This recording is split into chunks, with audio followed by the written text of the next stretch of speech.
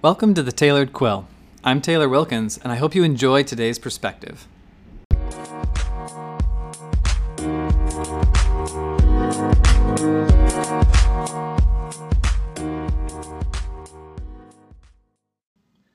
Hey everybody, welcome back. Do any of you remember studying the Krebs cycle in high school or college? If any of you do, you get major extra credit bonus points because you're a nerd like I am.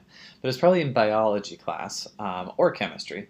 But the Krebs cycle, basically, if I can remember correctly, is the process that happens on the super microscopic level within our cells to where chemical ions and molecules and everything interact in a very cyclical way to actually create the energy, like the true, real, organic energy that our muscles need, that our brain needs, and obviously that our body needs in general to just function on a daily basis. And I remember this distinctly, not only because we spent like 2 months on it in my biology class in high school, and we had to do projects on it, and we then had to, I think, draw the entire thing from memory for an exam. So it is burned in my memory. But also because it reminds me of something in therapy, a phenomenon that happens in mental health and in therapeutic treatment. So let me explain. Let me dive into this. The Krebs cycle, when it's actually illustrated, and remember this is just talking about chemical ions and like everything that's super, super microscopic in our cells. But as the Krebs cycle occurs, there are like 3 or 4 kind of ionic interactions or molecular interactions that occur before this little spurt of chemical energy is released out of the cycle. So just picture a big circle, and then maybe like 5 or 6 times, if I recall correctly, around the circle, there are just these little extensions of energy as they blip out. It's kind of like a solar flare, kind of like when a just burst of that like fiery energy explodes out of the surface of the sun. It just breaks off from the circle. And so the Krebs cycle has happened in this cyclical way where as it continues, and if it's working perfectly and functionally, then energy just continues to get siphoned off and just gets distributed off to the side 6 times per cycle. I think it was 6. Again, I'm just going to go with 6. It was a long time ago. But what it reminds me of is when I was working particularly with suicidal youth, suicidal teenagers or kids who were self-harming and wanted to be suicidal, what I would do is I would draw out cycles just like this. I would use versions of CBT, cognitive behavioral therapy, and dialectic behavioral therapy, and I would draw out these cycles of events in their life that led to certain emotions, and when they felt those emotions, that led to certain thoughts that they had or interpretations of those emotions, and that led to an unfortunately unhealthy behavior or a reaction, a response. And we would chain it like that. And it was the first time in these kids' lives that they had ever seen or made any kind of sense of the really painful events that they'd experienced. A lot of these kids had experienced a lot of trauma, socially, sexually, physically, psychologically, whatever it may be. And the emotions were so big that it was hard to decipher. It was hard for them, of course, while they're in the fire of their emotions, to really see how one event led to the emotion, which led to the thought, which led to an unhealthy behavior, or led to an argument, or just led to something else that led to another event, that led to another negative emotion. So you see how it becomes cyclical, right? And they were able to chain all of these events over the course of years. And I was able to illustrate it for them in this cycle. Now, in these illustrations that I would do, oftentimes on a whiteboard, the parts that were like the energy exploding off in the Krebs cycle was the moments where they chose to behave or react or act in a certain way in response to their emotions. and the negative events that have occurred. And so in the Krebs cycle themselves, the chemical interactions are the event, the emotion, the people that were the people that were there, the emotions that they felt, the thoughts that they had in response to those emotions. And then the little solar flares is then the behavior, the choice that they made. And it kind of shoots it off to the side. And so what I would do with these kids is identify all of those little solar flare moments. What I would call them choice points.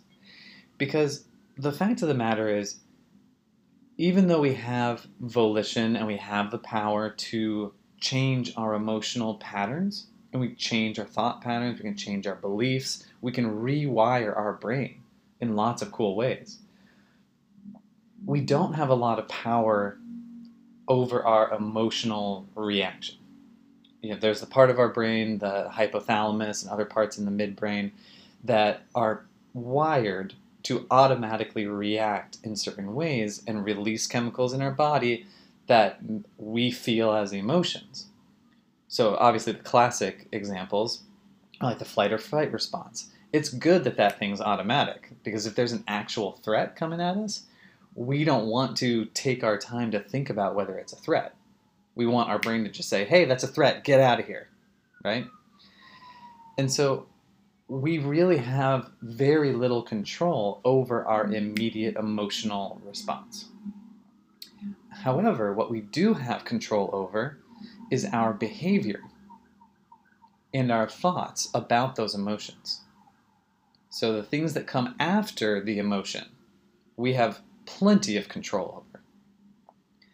The trick, I should say the trap, that a lot of people get in, and they get into these negative cycles, these negative patterns and loops, is that they think that they can have control. They think that they can have control over the emotion. And they think that they need to focus completely on the emotion, or changing the emotion, or stifling the emotion, or just doing something to the emotion. And that'll solve the problem. That'll stop the negative cycle, right? Or it'll reverse it, it'll make it positive. But that's not the case. If any of you have ever stifled anger or suppressed sadness, we all know that it just gets worse. It leads to more tension. If you suppress an emotion, if you stifle an emotion in your body, you feel the energy, you feel the tension, you feel it cardiovascularly affecting you, and it feels more stressful, or the sadness might grow. You might get more angry. And so it's not, so everybody's focus, or a lot of people's focus, is on trying to control the emotion, when really you can't. You can just witness what emotion you feel. The control you have is what comes next. The thoughts about that emotion, how it makes you feel about yourself, what you think about yourself, the self-talk is what comes next. A lot of us are brutally hard on ourselves. And that's a choice. We feel an emotion, and then we choose to be really hard on ourselves. I know from experience, I'm still really hard on myself. It's a constant challenge. And then, of course, we also have the choice of how we behave after that thought. For instance, if a family member pisses you off, cool, you got angry, that's the emotion. Then you have a thought, maybe you have a thought about that other person, or you have a thought about this whole situation of like, that person's wrong.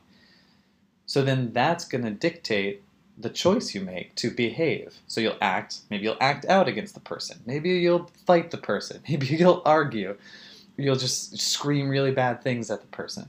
Whatever it may be, we have total control over that behavioral choice. And so what was so powerful working with these kids, and what I suggest to you all, is that when you accept the fact that your emotions are very automatic, and it's very hard to proactively control them without a lot of practice and a whole lot of therapeutic work and awareness, the real freedom is just knowing, okay, cool, I'm going to feel this emotion, and then let's stop for a second and think about how I want to behave. because that's what saves relationships. That's what helps you have productive conversations at work instead of negative excuse me, negative arguments. Show must go on. This is live. Negative arguments at work. This allows you to advocate for your needs better.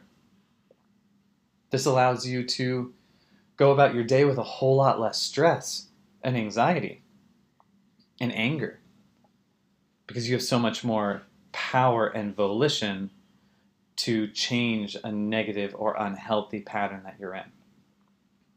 A lot of people feel stuck these days. A lot of people settle for lives that they don't like and that aren't fulfilling. And they settle because they are focused on the emotion. And if their emotion is so negative and they feel like they're just suffering on the daily, then they're not thinking that they can change their behavior or that anything is going to be able to change. That's why people feel stuck. But if you see that there's actually 3 parts to the process, there's the emotion, there's the thought, and then there's the behavior, and you have a lot more control over the other 2 than the first one, you can completely change your life. You can change how you view yourself. You can change the meaning of your life. You can relieve so much pressure and stress and pain and anxiety. And the reason why this process was so effective with these suicidal children that I worked with is because this process showed them at least 4 or 5 choice points where life could look different. And that's really all that we're looking for, right? That's really the only reason we care about personal development or think about mental health, is because we want to know if life can be different in a positive and healthy way. And it's so hard to see if life can be different when we're stuck, or we're feeling like we're stuck in really intense, overwhelming, or negative emotions, or we get really hard on ourselves. It's hard to see another possibility. And so if you become more aware of your emotions, but then take action to focus on what thoughts come right after, as well as what behaviors you want to show that might be healthier, and change the choice points, then your entire pattern gets broken. Your entire story gets rewritten. Your entire energy cycle gets changed for the better.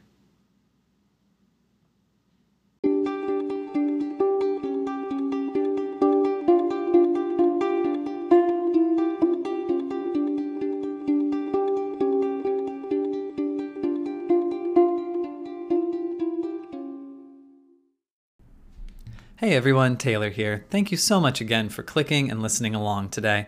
As a reminder, if anything from this episode resonated deeply with you or relates to any stress or pain you might be experiencing, head to my website, the link is in the show notes, and contact me for a free full-length coaching session.